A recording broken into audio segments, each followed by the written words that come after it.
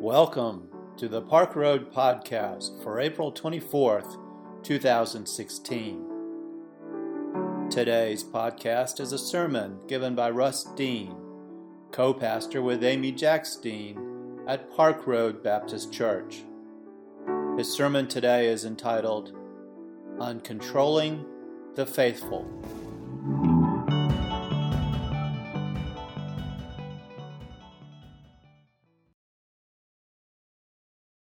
Let me admit to you that sometimes when I'm preaching, it's hard to worship.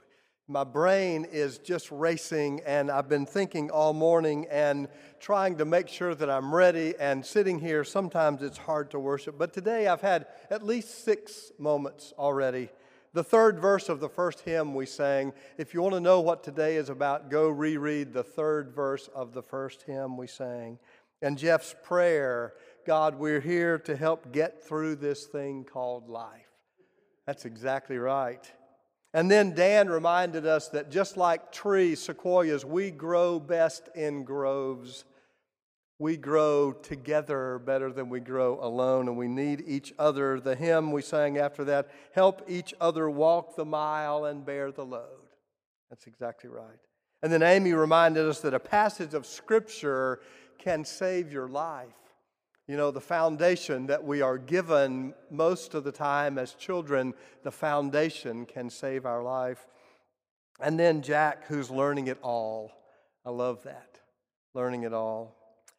And what I know after having learned it all is that there's so much more that I don't know. So thanks to my colleagues for teaching me today. Amy and I served 2 churches in Birmingham when Park Road called us to be your pastors. We'd been increasingly frustrated with the lack of depth that we were experiencing in those churches. We wanted more challenge in expressing gospel goodness as a congregation. And we wanted more depth from studies and sermons, a more honest theological dialogue in those places. Our experience formed the background for our growing conviction to pursue this thing we call shared pastoral ministry. We enjoyed our churches there, but we were not content. So we talked a great deal in that last year about what we would do if we ever became pastors of a church, how we would lead, what we would teach, the questions and the honesty we would offer. We had a ministerial colleague in Birmingham who had been a friend and mentor, so I asked him one day. I remember having been particularly frustrated with some of the sermons I was hearing at that time.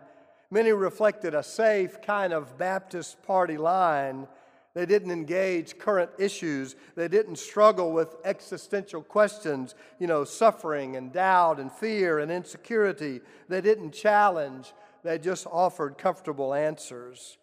So I asked my friend, how do you know how much to share from your own experience? Everybody who has been to seminary has questions to ask. Can you be honest about those questions, the challenges of faith and thorny, deep theological issues? He didn't hesitate. He didn't seem to offer his response with remorse. It was just matter of fact. You can never be completely honest about certain things. People just can't handle that. You can never be honest with church people. They just can't handle that. Wow. His response made me very sad. Ministers aren't different from anybody else in the world, so if we have questions about theology and the practice of faith and our world and God, then everyone else has the same questions. Now, I have no doubt that most of us think about those questions more than most of you by nature, shouldn't we? And shouldn't we think about them in order to talk to you about them, not to avoid them? If the people who are trained to lead the church can never be honest about the real challenges of the life of faith, what does this say about the integrity of the church we have inherited, or of the kind of church we will be creating? Does a church built on such a shallow foundation even have a future? And is it real faith we are offering if we can't expose it to real questions?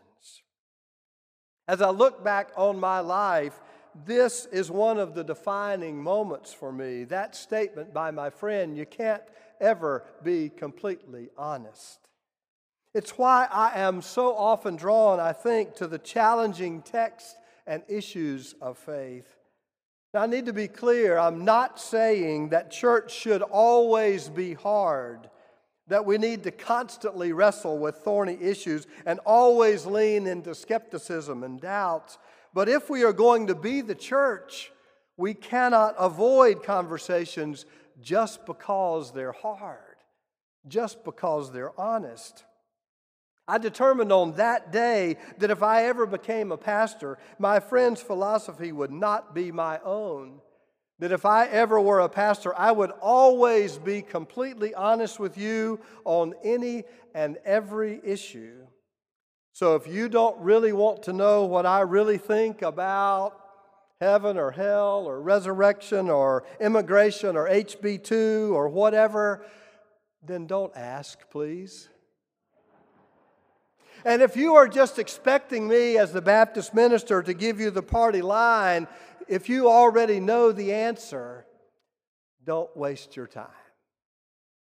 My conviction about church begins here, that we must never avoid the struggle of faith. And maybe the supreme example of church and what it means is the story of Jacob wrestling with that angel on the bank of the river. And his name was changed to Israel, one who contends with God. That's what faith means, to contend with God in trying to make it through this thing called life. We must never avoid the struggle of faith because it's easier to live in the warm cozy of preconceived answers.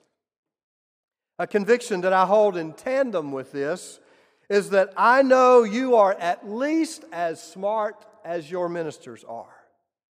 And I believe lay people can and should engage faith at a level that is proportionate to your education and experience and intellect. In other words, adults need to be asking adult questions, not just reciting Sunday school answers. I'm convinced that a significant portion of those who are leaving the American church today do so because the church has failed to make itself real, has failed to be a sanctuary for dealing with the hard questions of real lives, and failing to be a place where people can deal honestly with life. They just walk away.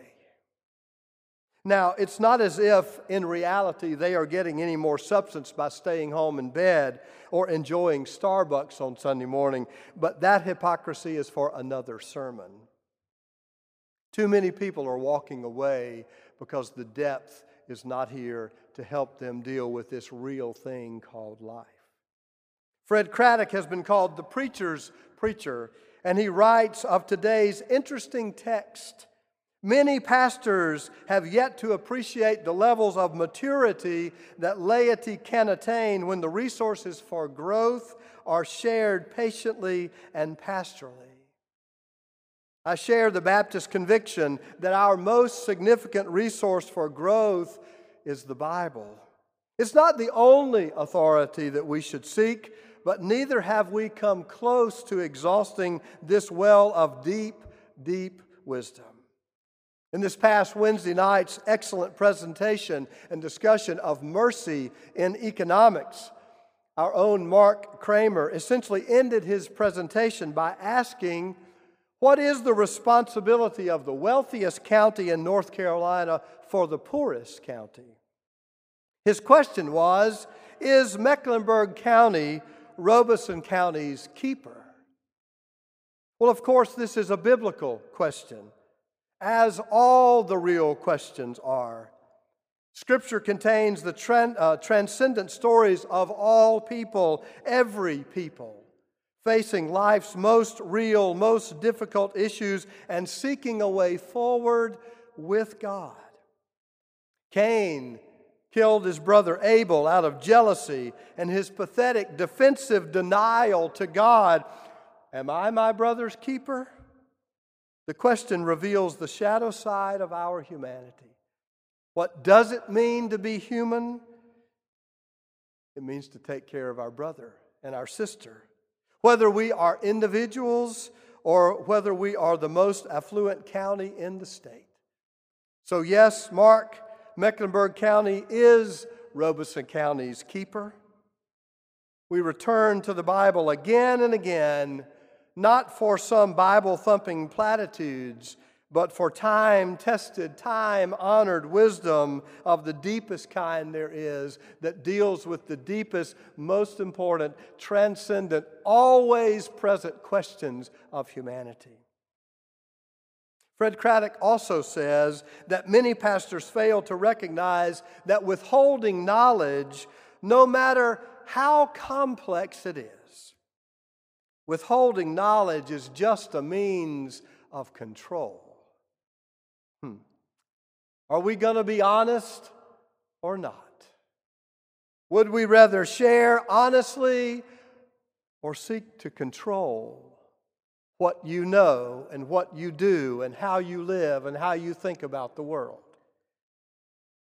There is a lot of power in standing in this place of authority, and defining the narrative for you and telling you why you have to believe it is just as I say it is. There's a lot of ego in that, and a lot of pastors enjoy that. Now, I understand that you don't care much about the historical critical method of biblical interpretation, the four-document hypothesis, all that stuff we learned in seminary. But if you don't understand that the most serious scholars of the Bible have been applying the same critical rules for understanding the Bible as are applied to all other disciplines, and that they have been doing this for more than 200 years, if you don't understand that about the Bible, it will be much, much more easy for you either to be duped by a charismatic preacher offering easy, literal answers from the Bible, or if you are a critical thinker, the assumption might be that the Bible is just outdated gobbledygook that does not pertain to your real life. I can't live with either of those options. So this Tuesday, in our Coffee and Kibbutz Bible study, I came across this amazing text from the book of Hebrews. The first verse is really all I'm dealing with here. It stuck out at me. Therefore, let us go on towards perfection, which means completeness, maturity, not just some pristine idealism. Let us go on toward perfection, leaving behind the basic teaching about Christ. Did you hear that? Leaving behind the basic teaching about Christ and repentance, and leaving behind the teaching about faith and baptism and the rules about liturgical traditions, and leaving behind beliefs of teachings about resurrection and eternal judgment, heaven and hell. Now, if I were to stand in most Baptist pulpits today and tell the congregation that the only way to become whom God intends us to be is to leave behind the basic teachings about Christ and heaven and hell, I probably would not get to the end of the sermon before I was shown the door. That's what it's about, right? The basic teachings are what it's about. Heaven and hell is what it's about. I didn't make this up, folks. It's in the Bible. Leave behind the basic teachings as you go on to perfection. To leave behind is to go beyond.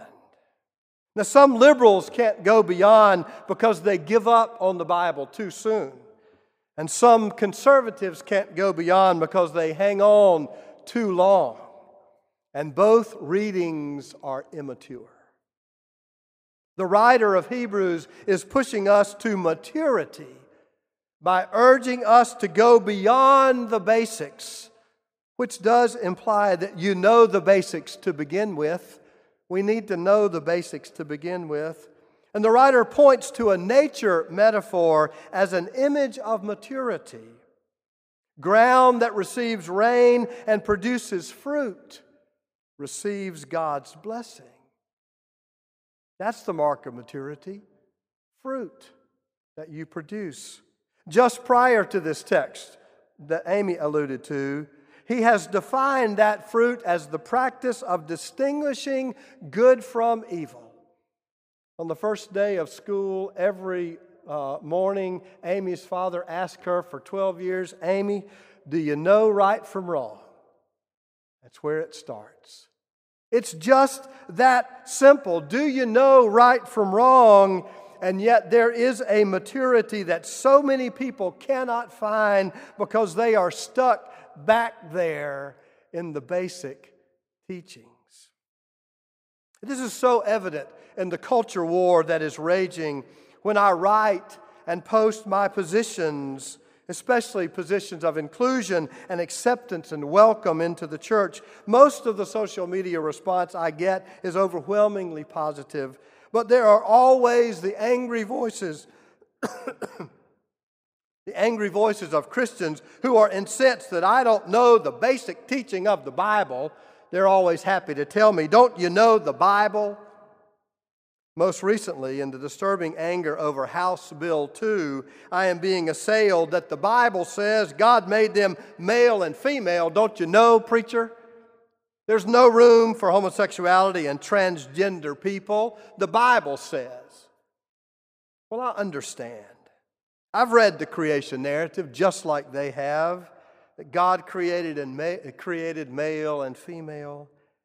But does that preclude an understanding of biology which did not exist 3,000 years ago, that affirms the beautiful diversity of our sexuality? Do we reject the narrative of creation to affirm that what it means is we all, every one of us, is created in the image of God? Every one of us. The image of God, to love one another, to pursue truth and wisdom and beauty and diversity. My Bible says we must leave behind the basic teachings and demonstrate that we have God's law written on our hearts. That's where the writer is moving in this text. If you'll read the book of Hebrews, the writer says what's important is not that we know just enough to quote some scripture, but that we have demonstrated what the prophet Jeremiah claimed more than 500 years before Hebrews was written, that there is a covenant that was written on tablets of stone, and it's written in black and white, it's written in the Bible. That's important. But even 500 years before Jesus, Jeremiah said, God has given us a new covenant, and it's not black and white rules. It is the rule of love. And the only place it can be written is on your heart. It has always been the case, and it is as important now as it has ever been, that the church and its people need to leave behind the basic teachings about Christ and move beyond. I know those are dangerous words. A dangerous charge to give to you unseminary trained laity. Oh, how dare I trust you with that? It's a dangerous charge that does not give a minister much control over the faithful. But it seems to me that it's the uncontrolled wildfires and the uncontrollable love of God that burns the brightest. May it be so. Amen.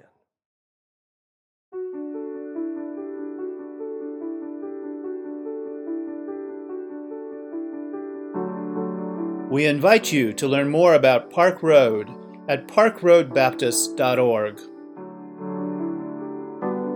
Park Road is a progressive faith community located in Charlotte, North Carolina, encouraging independent thought, community service, social justice, and interfaith understanding. Today's podcast was produced with production help from Hugh Ashcraft, Brian Smith, Bruce White, and Rich Dower. Our theme music was composed by Brandon Michael Williams. Thanks for listening today. Grace and peace to you.